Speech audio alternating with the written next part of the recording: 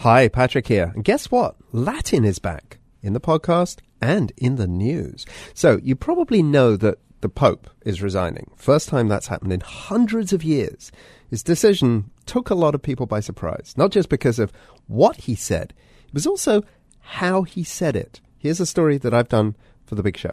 So in case you haven't heard it yet, here's how Pope Benedict made his big announcement yesterday at a conference of cardinals. Ad conditionem certam perveni, viris meas, in gravescente etate, non iam aptas esse ad monus Petrinum eque administrandum.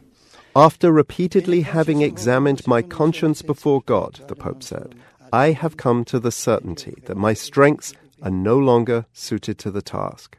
Now, he wasn't speaking in German, his mother tongue, or Italian, as many at the Vatican do. No, he was speaking in Latin. I find it extremely moving and exciting because he clearly can speak Latin in a way that very few people can. Lots of people study it, but they can't actually speak it. This is Harry Mount, author of a book called Carpe Diem, Put a Little Latin in Your Life. And it was striking that in that great conference among the cardinals yesterday, quite a lot of the cardinals didn't understand the Pope. Whoops, that's quite a moment to miss out on. It flew over the heads of most reporters there too. They tend to wait for the Vatican press office to translate the Pope's words. But one reporter did understand what the Pope was saying.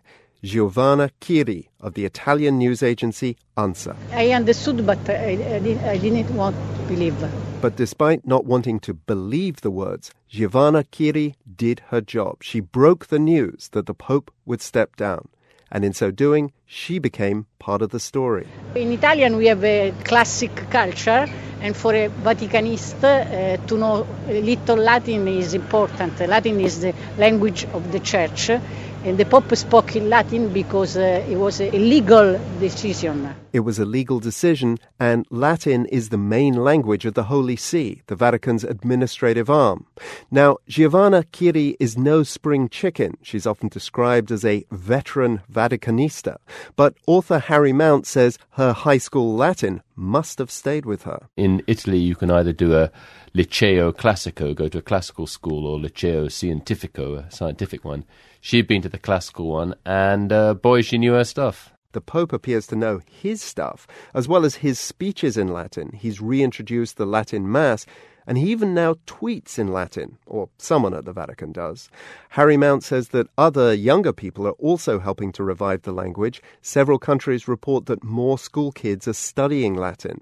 And if you're wondering what's the point of learning a language that perhaps only a few hundred people speak fluently, Harry Mount has this to tell you. It does have an extraordinary effect on Western European art, architecture, literature, and language. So in English, 2/3 of English words are Latinate. And if you know that basis, you can swap between Latinate and Anglo-Saxon registers, and you just understand the language like somebody who knows the rules of, football or golf inside out. You can play around with the language more because you know how it was constructed. And there is, of course, one more reason to study Latin. You might wind up breaking some news. For The World, I'm Patrick Cox.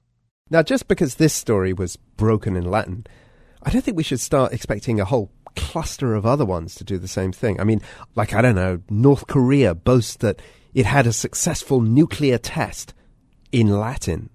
Or the Ravens parade the Super Bowl through the streets of Baltimore. Then they thank all their fans in Latin. Yeah, okay. But Latin really is sticking around in one form or another. And those Vatican tweets that I mentioned in the story, there is a linguist in the UK who corrects them. But I suppose the very fact that someone is correcting the tweets is just another indication that Latin has some staying power.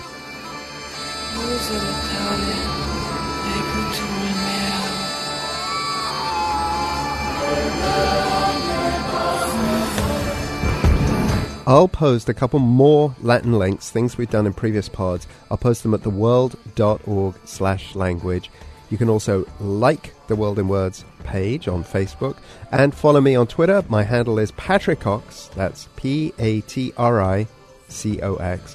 And in case you're in a rush to head to a music store, I should tell you that you are listening to a German band called Corvus Corax. That is Latin for common raven. Don't ask me.